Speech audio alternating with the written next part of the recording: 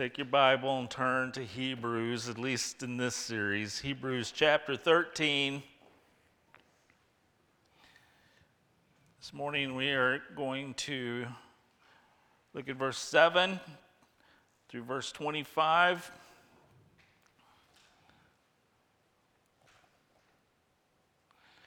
This series took 31 sermons, so if you want to go back and listen to it in July, there's 31 days in July. You can hear one every day.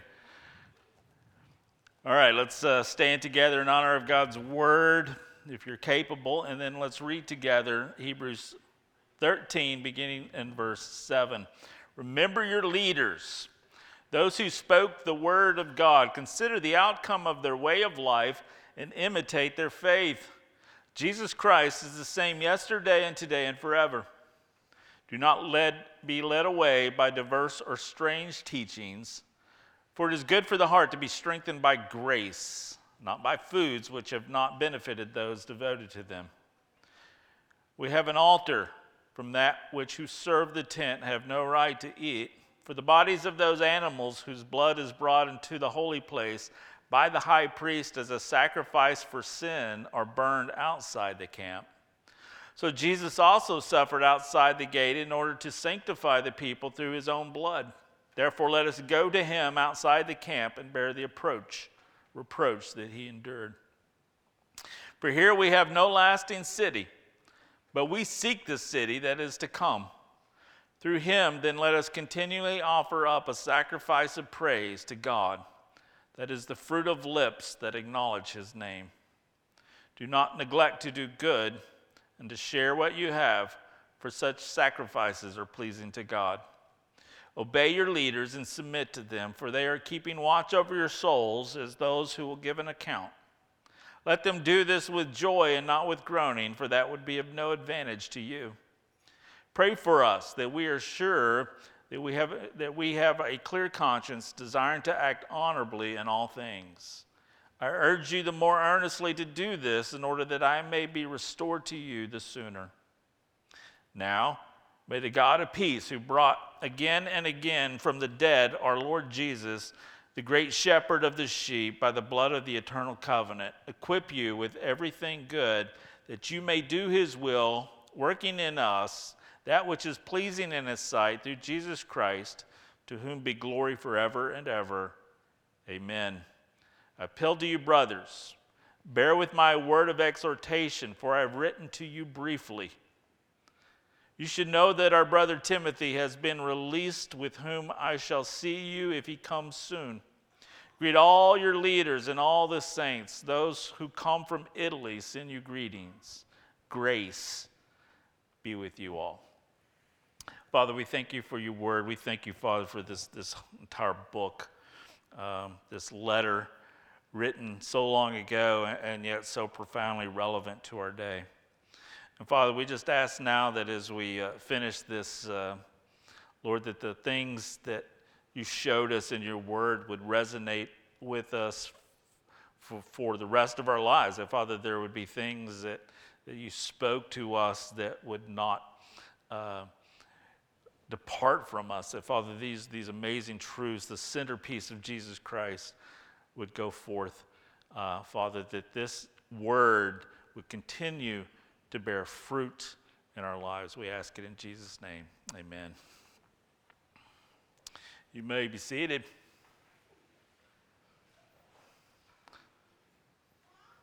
Well, we now come to the conclusion of the letter that we call the book of Hebrews. This letter has basically, if I had to reduce it down to one theme to describe the whole, it would be the supremacy of Christ in and over all things.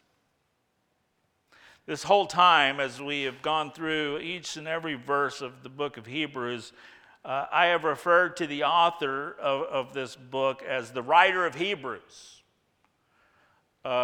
Today, at the end of the series, I can with 100% certainty tell you who the writer of Hebrews is. A lot of scholars have debated over this for many, many years. New Testament theologians have written great books, dissertations have been written about this. And so it may seem presumptuous or arrogant on my part to tell you that I know who the author is, but I'm telling you that I do. The author of the book of Hebrews is the Holy Spirit. And yeah, sure, he used some human author to pen the words. We have no clue who that is, but the Holy Spirit wrote it through whoever that was. And after all of these months of studying this book, verse by verse, word for word, there is no doubt in my mind that the author of this book was inspired by the Holy Spirit. These are not human words. The truth packed into these 13 chapters is so profound and so beautiful that there's no human being on this planet who could pen these words. And you can always tell this about the Holy Spirit. The Holy Spirit, to know if the Holy Spirit is working, I think the greatest test of all is whether the Spirit is pointing to Jesus Christ. And that's what we find in the book of Hebrews. The whole book is pointing to Jesus.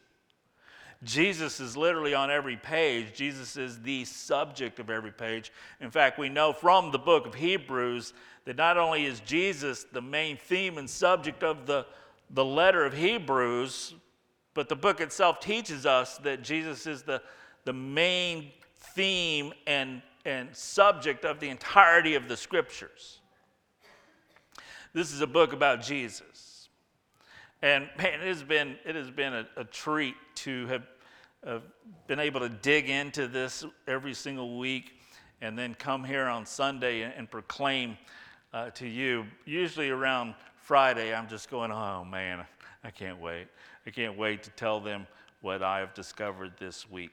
And I feel like at this point, coming to the end of this book, I feel a lot like I do when I come to the end of a novel that I really love. I love novels. I love the thicker they are, like those tomes, the better, right? I want to just spend like a good month an 800-page novel. And so this is a little short of that. I did kind of think it humorous that he says at the very end, I've written to you briefly. It was like, it took us 31 weeks of briefly going through this. But when I get to the end of a novel, I kind of have this feeling of like, oh, I don't want to finish this thing, you know, because it's like these characters in the novel have kind of come to life, and it's like they're real people, you know, and it's like, man, when I get to the end of this, there's kind of this weird feeling of, well, I can't just pick up another novel. It's like I would be betraying, you know, all these people that I've gotten to know. And there's the temptation. I know people who do this. I'm not one of them, but there's a temptation to just go back and to page 1 and start over again. So we're not going to do that. All right, you don't have to worry about that. 31 more weeks in Hebrews, but I believe that I could actually go 31 more weeks in the book of Hebrews and say something totally different, because it's just so profound and so rich. Well, I'm dreading getting to the end of this, but conclude it we must. And so the Spirit-inspired writer of Hebrews gives the recipients of Hebrews his final instructions. This is kind of his last word. And so he finishes with a word to the church about the subject of leadership. Leadership. Specifically, how the church can value and validate the leaders that have been put in charge over them. How to make their work a joy instead of a burden. But as we shall see in this message, this is not a departure from the centrality of Christ. He doesn't say, 12 chapters of Jesus, and just let me give a word here about leaders at the end. No, we're still on the same theme of the centrality of Christ, because the Spirit-filled leader, because the Spirit is in that leader, is going to do what the Spirit does, and that's point to Jesus. And so the task then of Jesus and his leaders are to continue to point to him. This is a vital message in the life of the church. In fact, Jesus himself, I think we could conclude, made his last sermon about leadership. You'll recall that during the Last Supper with his disciples, before his death, he took on the task of becoming the house servant. And he wrapped a towel around him, and he washed his disciples' feet. And then he says, this is his message, go and do likewise. That's leadership according to Jesus right there. Now, it's concerning to me that when it comes to leadership in the church, that I believe in America that we're on the verge of a leadership crisis right now. Enrollment in seminaries, and I'm talking across the board, have dropped 50% in the last decade. Over 50% in the last decade. If you go to Southwestern Seminary right down the road, 15 minutes from here, it's a ghost town. I often go there. I still love the library. Such a great library, great quiet place, but it's become a very quiet place. I go there, went there not very long ago to meet Mossy for coffee, and I was like, Mossy, where is everybody? There was nobody there. When I was there, that place there's people everywhere, outside, inside, students in the cafeteria area. There's just people everywhere. They got a new coffee shop now. There's nobody in there. And I literally counted, and this wasn't during the summer months. This was back during the end of the spring semester. Every person that I saw was wearing like a work shirt. Not a student, but a worker. I was like, where is everybody? I literally went to have a little bit of a reunion tour, and I went to my old classrooms one by one by one, and every single one of them were empty. Nobody. And I think, what is happening? What is happening? I asked Mossy, I said, where is everybody? He said, I don't know, nobody's here. And that's just kind of happening. There's a few seminaries that are doing well, but across the board, it seems that nobody is signing up for ministry anymore. Well, Jesus told us to pray for workers because the harvest is plentiful. And I think one of the things that has caused this is a lot of people don't believe that the harvest is plentiful right now. It's rather difficult, toiling labor, which to me is a good sense, the kind of thing you want to say, all right, so let's see who the real leaders are, right? Who's ready to sign up for a little bit of toil and labor and difficulty. And all of a sudden, the crowds disperse. I remember several years ago when Michael and I went to Southwestern, we went there to do a recruit. It was on like a big kind of day where they had churches come in and trying to recruit new students. And so I was like, let's do this. So we set up our tent thing. I remember we had it at VBS, the one with the holes in it. And we get out there, right, and there's all these rather large area churches that are there, and they've got these incredible setups. Right, there's one, we're set up next to one, and they got this big like Wheel of Fortune thing, and it's like, spin the wheel. And they spin the wheel, and it was like, oh, you won a new Bible. Oh, you won a new theology book. Oh, look at what you get, a T-shirt. And we're over there, man. We got a table and a tore-up tent and an ice chest. That's our whole thing, right? It's like, we got Cokes, we got some water.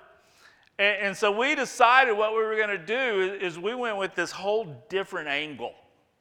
It's like, all right, let's just own it, right? Let's not try to fake this. Let's just own this thing, and let's see what happens. And so people would come up, and they're like, hey, we're Crestmont Baptist Church. Guess what? You want to come to work?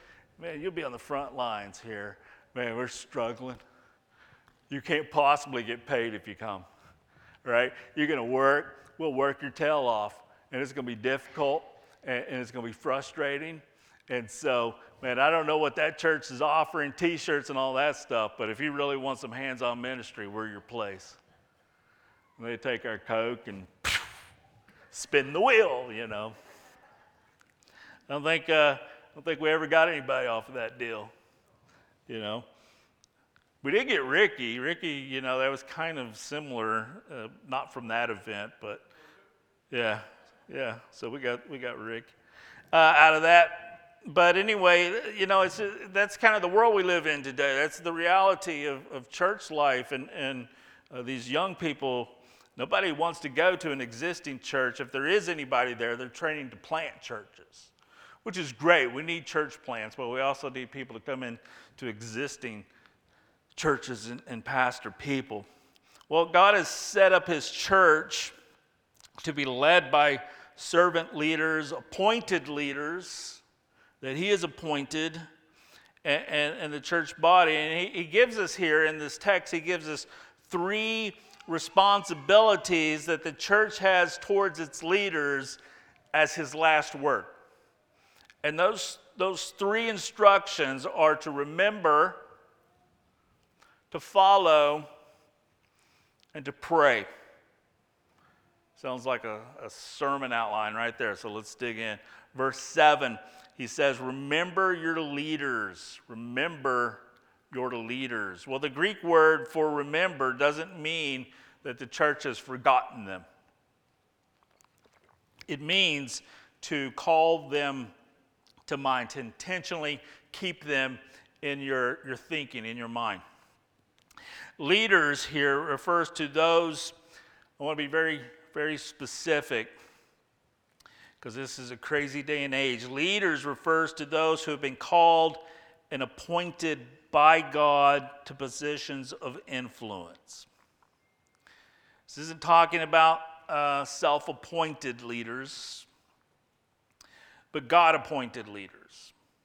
There are many churches that are not led by called people. They're led by some guy who is basically leads, but he leads not because he's called. He leads because he's an old coot on a power trip who has been at the church longer than anybody else, usually has more money than everybody else, and he leads by intimidation. Been in those churches. Forget those people, right? That's not who we're called to remember. Remember the called out ones, those recognized for their gifting and their calling. And here they're designated as those who spoke the word of God to you.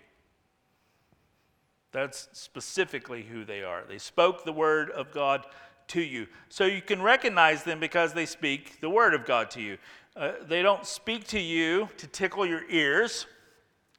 They don't speak to you their own agenda. They don't speak to you the trendiest new viewpoint. They don't speak to you things that are contradictory to the scriptures. They speak to you the word of God. And if they don't, then do not let them lead you. I don't care how cool they are. I don't care how charismatic they are. Do not let them lead you. So what exactly is it that we're called to remember? Remember your leaders. Well, specifically, we are to remember their words. And second, we're to remember their ways. Remember their words and remember their ways. Verse 7, remember your leaders, those who spoke the word of God. Consider the outcome of their way of life and thus imitate their faith. So the number one job of the church's leaders is to speak to the people the word of God. The power comes not from the personality of the leader, but from the proclamation of the word of God. Speaking of his work during the Reformation, Martin Luther wrote these words. He says, "Take me, for example. I opposed indulgences and all papists, but never by force. I simply taught, preached, wrote God's word. Otherwise, I did nothing.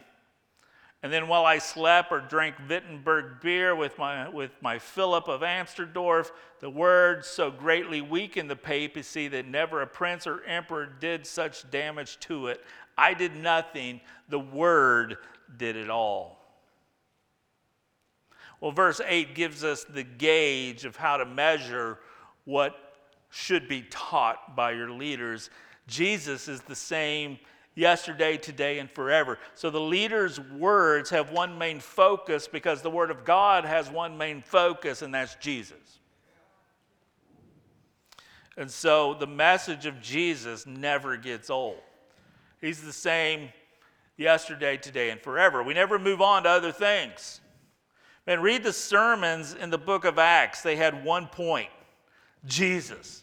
Jesus. They had one point, and it was Jesus. Jesus is the point. And the same Jesus they proclaimed yesterday is the same Jesus that we proclaim today. Now, the world will never radically has changed in a lot of ways over the last 2,000 years, hasn't it? It's changed radically in the last 10 years. But in spite of all of mankind's advancements, here's the fact: we're still sinners. We still can't save ourselves. Jesus is still our only hope. So what happened on a hill 2,000 years ago outside the walls of Jerusalem is still our only hope in spite of our modern, technologically sophisticated 21st century world. And then check this out. It says that He is the same yesterday, today, and forever. Guess who will be the subject matter of heaven for all eternity? Jesus. Jesus. So if He's going to be, if heaven's all centered on Him, then we might as well start practicing. It's the job of the church member to take in the teaching of God's Word, right? To receive what God wants to speak to them. The leader can serve up a great meal, but you still have to eat it for it to have any effect. Amos 8:11 says this: "Behold, the days are coming, declares the Lord, when I will send a famine on the land, not a famine of bread, nor a thirst for water, but of hearing the words of the Lord." I read that passage and I notice that the famine is not so much of the words of the Lord, but the hearing of the words of the Lord. History has shown many occasions when there was famines in the land prior to the Reformation, huge famine in the land. Prior to every single revival, every single great awakening, there is famine of hearing the word in the land.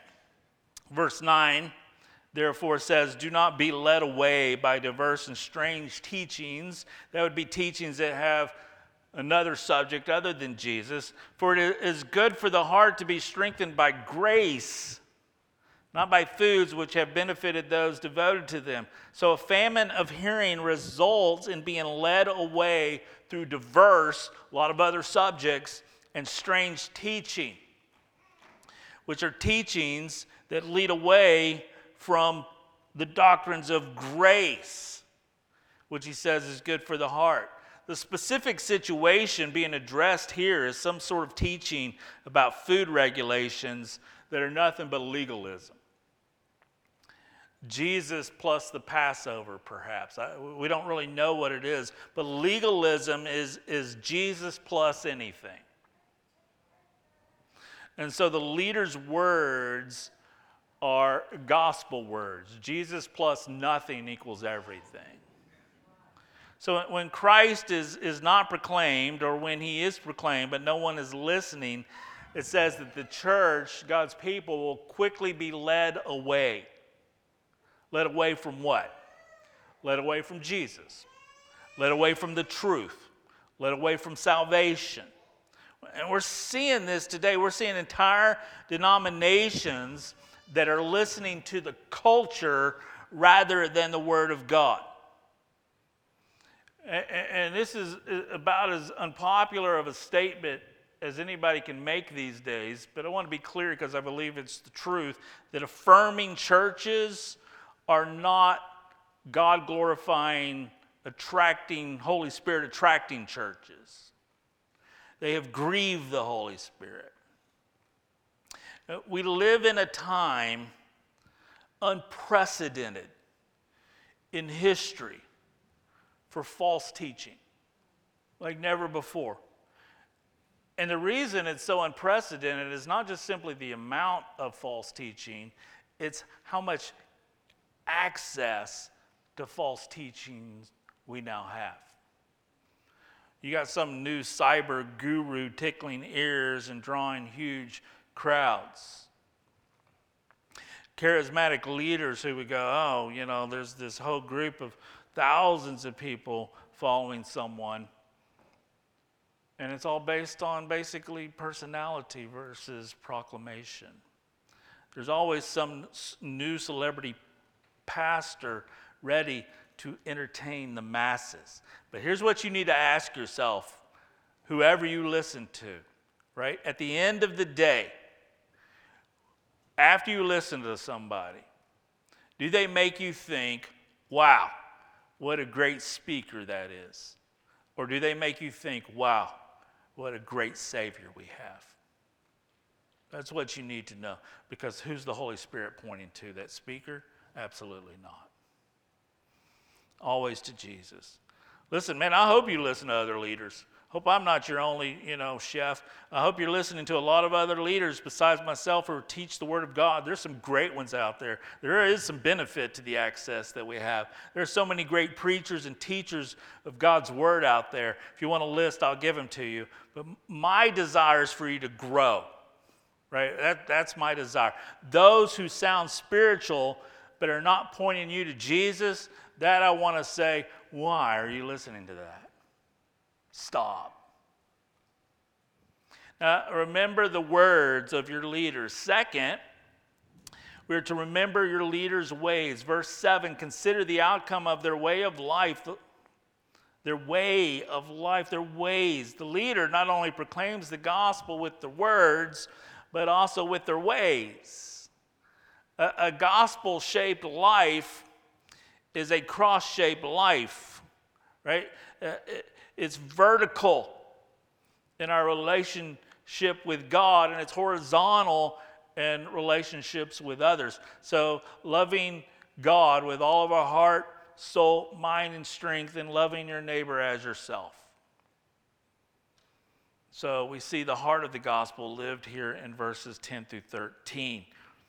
Notice what it says. We have an altar from which those who serve the tent have no right to eat, for the bodies of those animals whose blood is brought into the holy place by the high priest as a sacrifice for sin are burned outside the camp. So Jesus also suffered outside the gate in order to sanctify the people through his own blood. Therefore, let's go to him outside the camp and bear the reproach that he endured.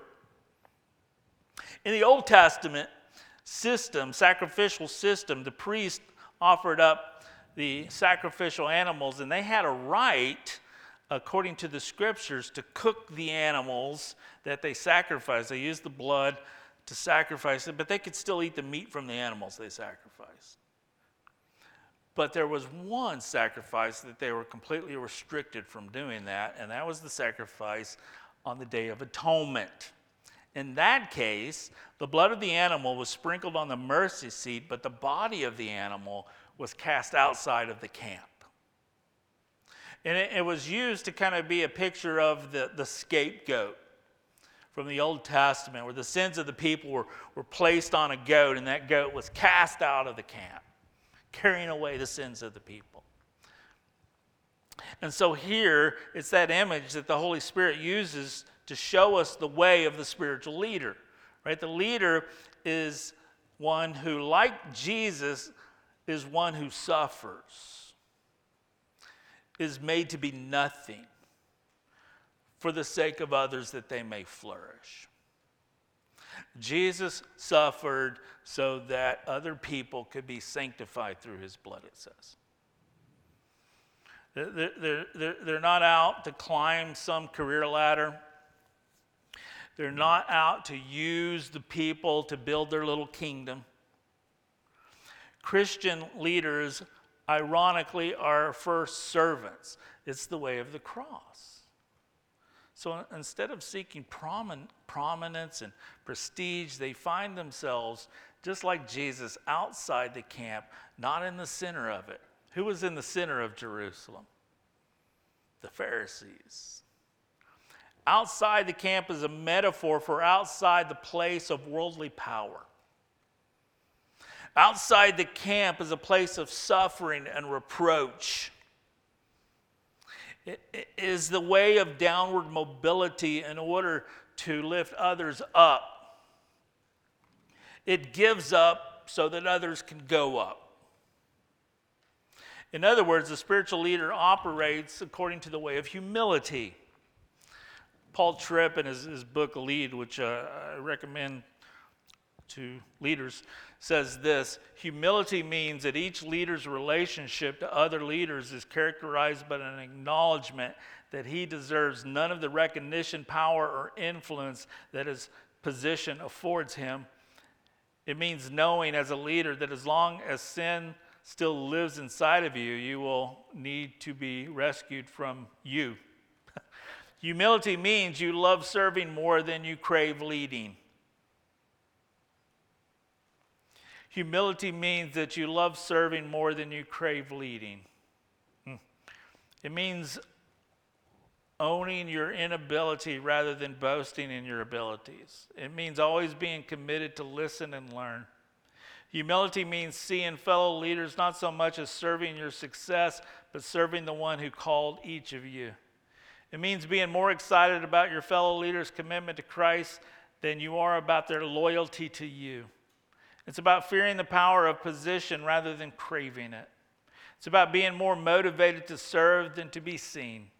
Humility is always being ready to consider the concern of others for you, confess what God reveals through them, and commit to personal change. Let me put it a little more personal to us. Cherish would never, ever tell you about the hours invested that goes into stuff that we don't see. We see, the finished product, but we don't see what went into it. Ricky will never tell you about the prayers prayed.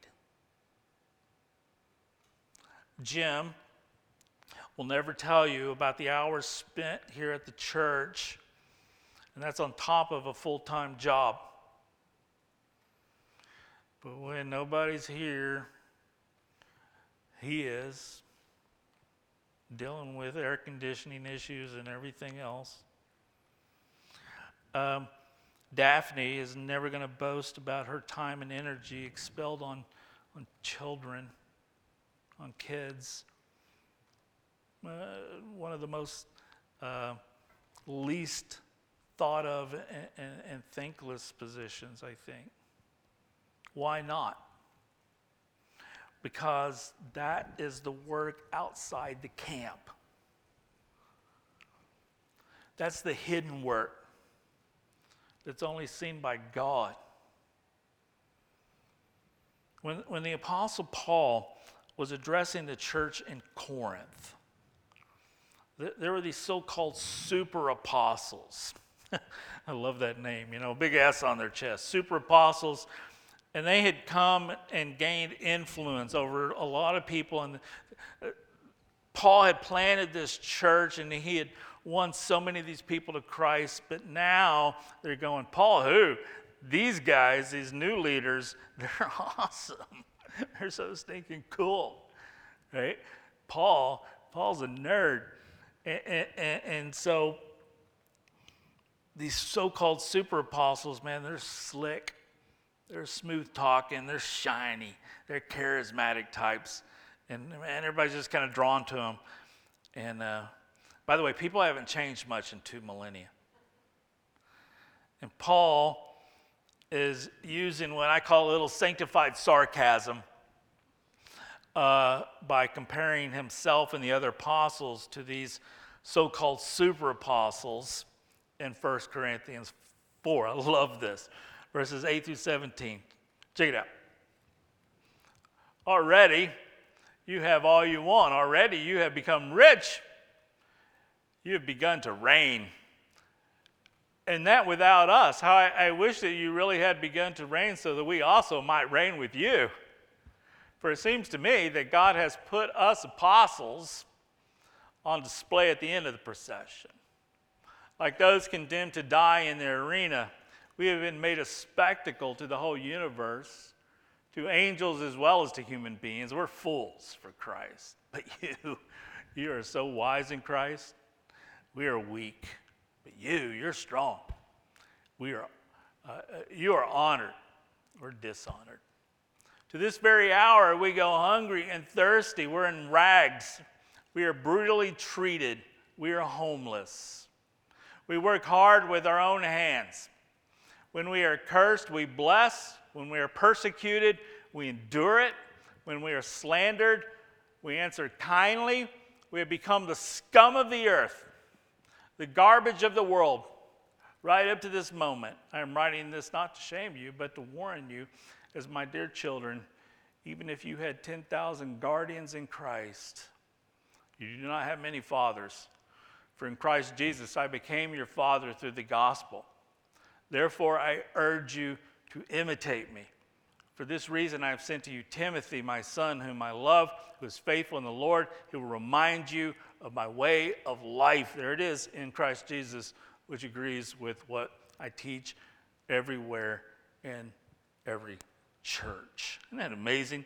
So he's like going, man, we're the scum of the earth. Maybe that should be a great name for a seminary.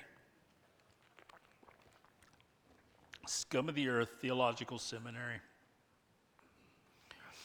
A spiritual leader is first and foremost a follower. Right? Following Jesus is the aim. Not being a great leader is the primary pursuit.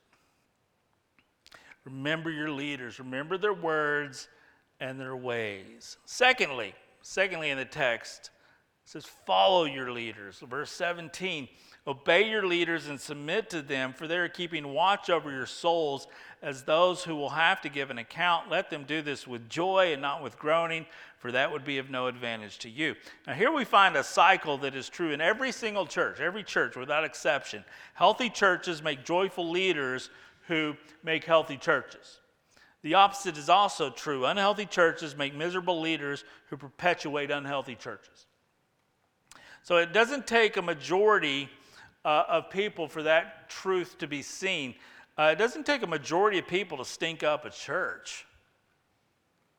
Just a few who make it their aim to wage war against the leader or leaders. I've been there. The leader is just a puppet in their minds, someone that they are going to control. But when the leader refuses the strings, then all hell breaks loose. Satan has ruined many, many churches with this tactic. So a smart and healthy church will want to have joyful leaders for their own benefit, because it benefits the church. And man, I get it, man. We're slow today to trust leaders in just about every single area of our society. Man, they have let us down.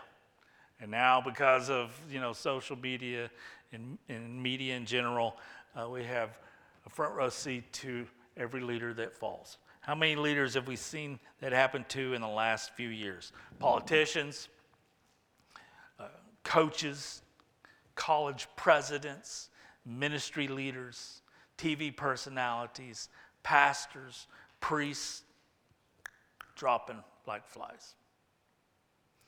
So words like obey and submit when it comes to leaders, that's not exactly an appealing statement in today's society. But if the aim of the leader is not to build a platform, but to nourish and care for your soul, well, that's kind of a different ballgame, right? What if following the leader meant following them because they're trying to lead you into deeper communion with Jesus? What if the leader's aim was not to build a bigger church, but to build you up to become a better follower of Jesus? Isn't that what's suggested here in the passage? It seems to be. They're keeping watch over your souls as those who have to give an account. I believe memorizing that verse right there should be the seminarian's first day assignment. It certainly seems that we have allowed the American leadership culture to define leadership in the church, right? The whole Bible has this totally different aim. We're not building empires. Right? We're not building corporations. We're not even building churches. That's Jesus' job. We are builders of souls. We're not to seek the glory of achievement, but the glory of God. And so the way you can make your leader's life more joyful is to engage yourself in soul work, right? To take interest in the state of your soul and in the soul of other people.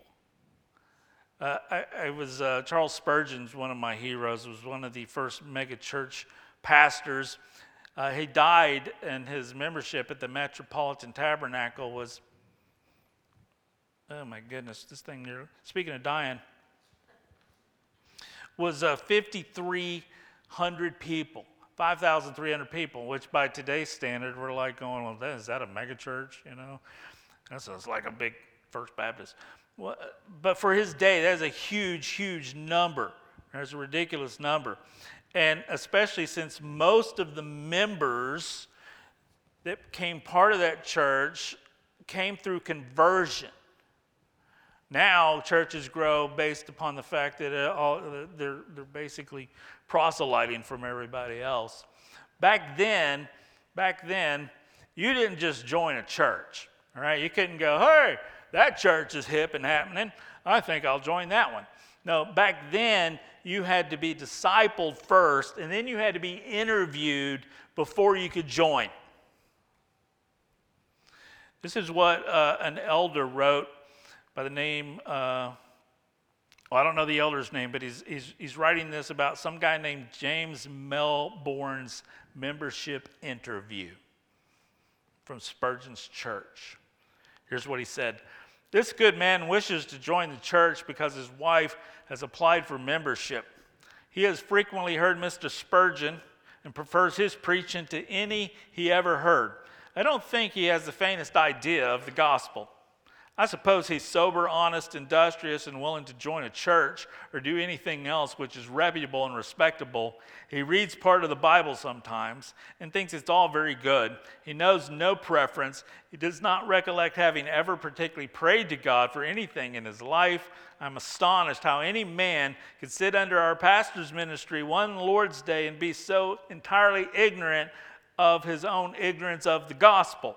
I spoke to him of the new birth and gave him a ticket for Brother Hank's class. I just read that. I was like, that's awesome. First of all, I don't know who his brother Hank is, but how cool that you got to have a ticket to go to his class. Secondly, I'm just sitting there going, wow. I mean, in our day and age, it's like somebody walks in the door and we're like, oh, potential member, oh. And if they would walk the aisle, man, we don't care anything about their past, right? We're hanging on, we're grabbing onto their heels. Thank you, Lord, we got one. In that day, they're like going, glad you visited, glad you're here, glad you're interested. Now we're going to put you through class. Oh, and then you're going to sit down and you're going to interview with one of our pastors. And then that pastor is going to determine whether or not you actually understand the gospel. And if you don't understand the gospel, you're getting a ticket to Brother Hank's class. I love it. Spurgeon once shared about a meeting he had with a group of Scottish pastors who asked him how he was able to grow such a large church. I want you to listen to what his reply was. Somebody asked me how I got my congregation. I never got it at all. I did not think it my business to do so, but only to preach the gospel. Why, my congregation got my congregation.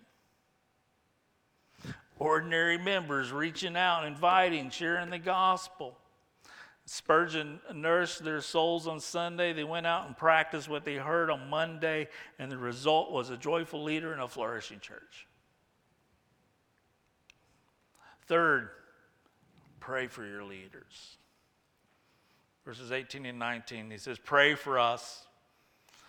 Pray for us. We are sure that we have, pray that we are sure that we have a clear conscience, desiring to act honorably in all things. I urge you more earnestly to do this in order that we may be restored to you sooner. The last thing I think is the most important thing. The fact that the last thing will help you both to remember your leaders and follow your leaders makes it the most important thing, to pray for your leaders. Your church staff is everything that you've prayed them to be. It's unlikely we will ever be more than that. Let me give you two reasons why you should pray for church leaders, all church leaders. In this church, man, in every church, every time I pass by a church on Sunday morning, I pass by quite a few on my way here, and I pray for that church, that God would be honored that morning. You can do the same thing throughout the week. Pray for the leaders, every church you pass. Two reasons why. Reason number one is leaders don't wear capes. Church leaders don't have a big S on their chest. We're not super apostles or super anything, right? We don't fly with the angels. We walk on soil. We got dirt on the bottom of our shoes and other things, right? We're just real people. Just like everyone else, we have the same struggles, we have the same temptations as everyone else, we have the same weaknesses, we have the same limitations, we have the same personality limitations, we have the same skill and gift limitations, we have education and experience limitations, we are vulnerable, we have wounds, we have anxieties, just like everyone else, maybe even more. But listen to their request in the verse. Pray that we might have a clear conscience and desire to act honorably. Do you know why this leader asked for that prayer? Because he needed it. He needed it. He says, pray for my desires that I will want to act honorably, right? Which brings me to the second reason you should pray for your leaders, right? We don't wear capes, but leaders wear bullseyes. Satan's not stupid when it comes to warfare strategy, right? Take out the leaders first. That's the way you want to go. Get them to forget that they are servants and make them ambitious to build a name for themselves. Get them to be distracted from Jesus and then preach in order to tickle people's ears. Get them on a power trip and lure them away from the cross. Lure them inside the camp instead of outside of it. Get them focused on numbers instead of souls. Get them so busy doing ministry that they don't make time to simply sit and be with Jesus. Leaders are vulnerable to Satan's devices, and so they desperately need the prayers of the church. And we may never see what our prayers prevented from happening. You ever think of that? We always think, what did our prayers accomplish? But what did our prayers prevent?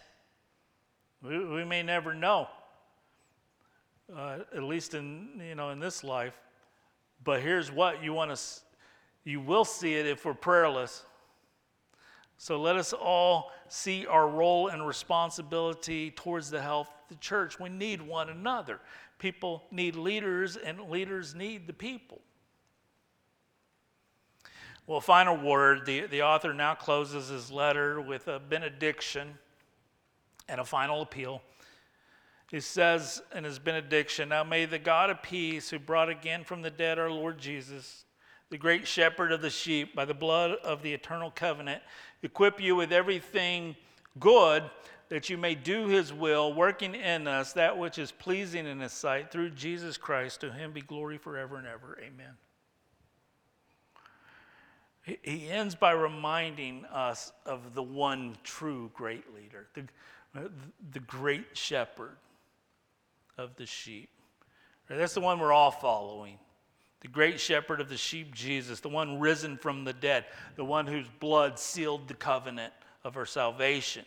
He says, may he equip you. May he, Jesus, equip you. Right?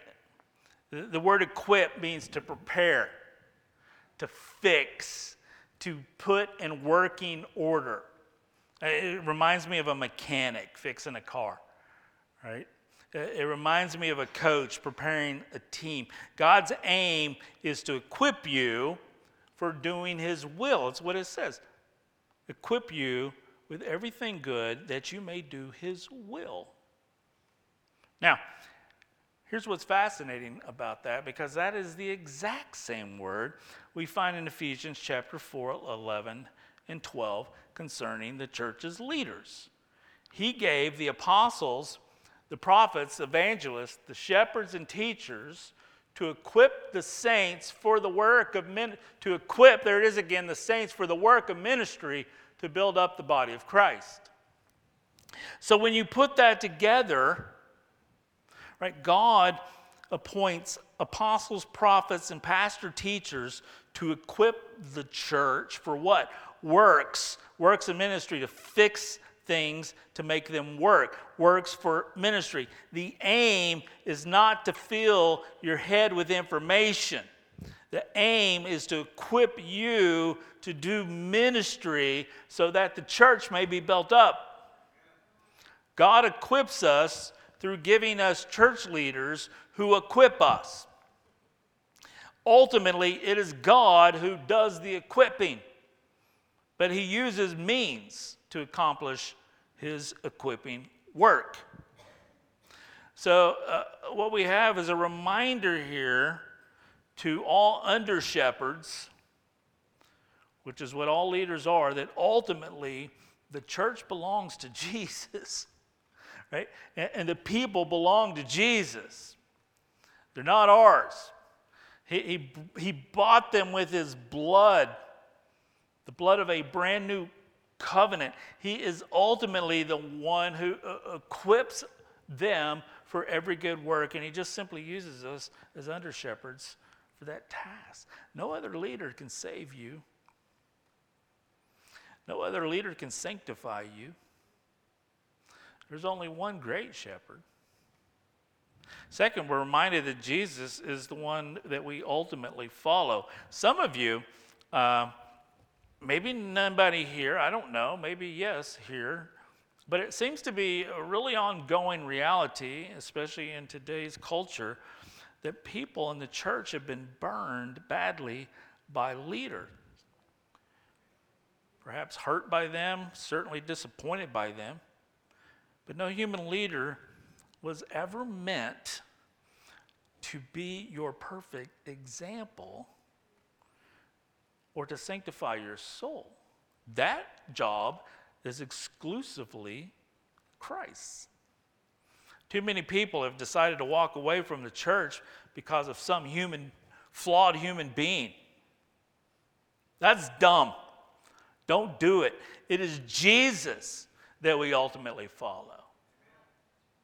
Human leaders may have done a poor job representing Jesus, or maybe they did a great job representing Jesus, but they're not Jesus. And so the final word in Hebrews is the one we all have to hold firm until we see our great shepherd come.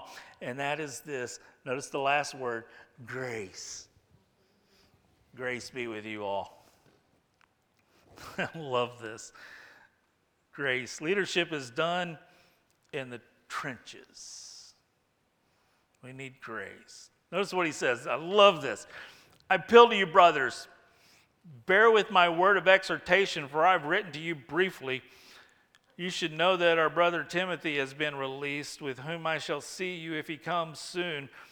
Greet all your leaders and all the saints. Those who come from Italy send you greetings. That sounds like a throwaway verse. I was tempted to say, no, I'm going to preach one more just on that one.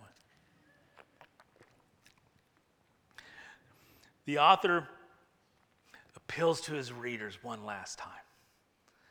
And he says, man, bear with my word of exhortation.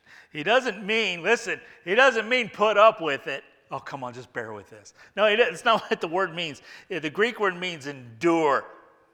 Take this stuff and endure. We really don't know anywhere how the people responded to this letter. Did they decide to endure? Remember, this is written to people who are this close from turning away from Jesus and going back to Judaism. Did they decide to return to their old life? Did they hang on? And then we see this word about Timothy getting out of prison. Prison, right? Why was he in prison? Well, because of his faith. He was placed there for his faith. Leader in prison for his faith. So that pretty much right there encapsulates the role of leadership in the church. You invest in some who are changed. You invest in some who walk away. Sometimes you don't know what the result of your work is. And then you have all these trials along the way that goes with it. Listen, before you decide to be a church leader, get rid of every single romantic idea of what that looks like. It's not for the faint of heart. I think it was Spurgeon who said that every single potential leader or person who says God's called him to the ministry, my first task is to talk them out of it. I love that. I've done the same thing several times, because if you can do that, if you can talk them out of it, they're probably not called. But if they're going, yeah, okay, I love it. Yeah, bring it on. Then you're going, okay. Before you decide to be a church leader, man, just know that you're getting a big target on you. But it's not all hardship, is it? Because he says, greet all the leaders and all the saints in Italy. I love that. They're fruits that last. So he's going, it's not all hardship. We have these other leaders that have been risen up. We have these new saints. These saints are the holy ones that have been risen up, that have been converted, that have been discipled. There's fruit in this. There's fruit that lasts, fruit that makes all the suffering worth it by far. But through it all, his last word is this: grace. No matter how it goes down, no matter what happens, grace. Grace in the end. Grace be with you. Amen. Father, we thank you for your word. We thank you for the book of Hebrews. We thank you, Father, for all of the beautiful truths therein. And I ask, Lord, that you help us to take these truths into our souls. To find in them encouragement, to find in them the strength to endure, to find in them hope, to find in them things related to seeing Christ in the midst of when all we see is crisis. And Father, I just praise you and I thank you, Father, for for how we're a church that's small in number, and yet we have such a great volunteer base and so many. We got the staff of a large church mainly because people felt God called them to serve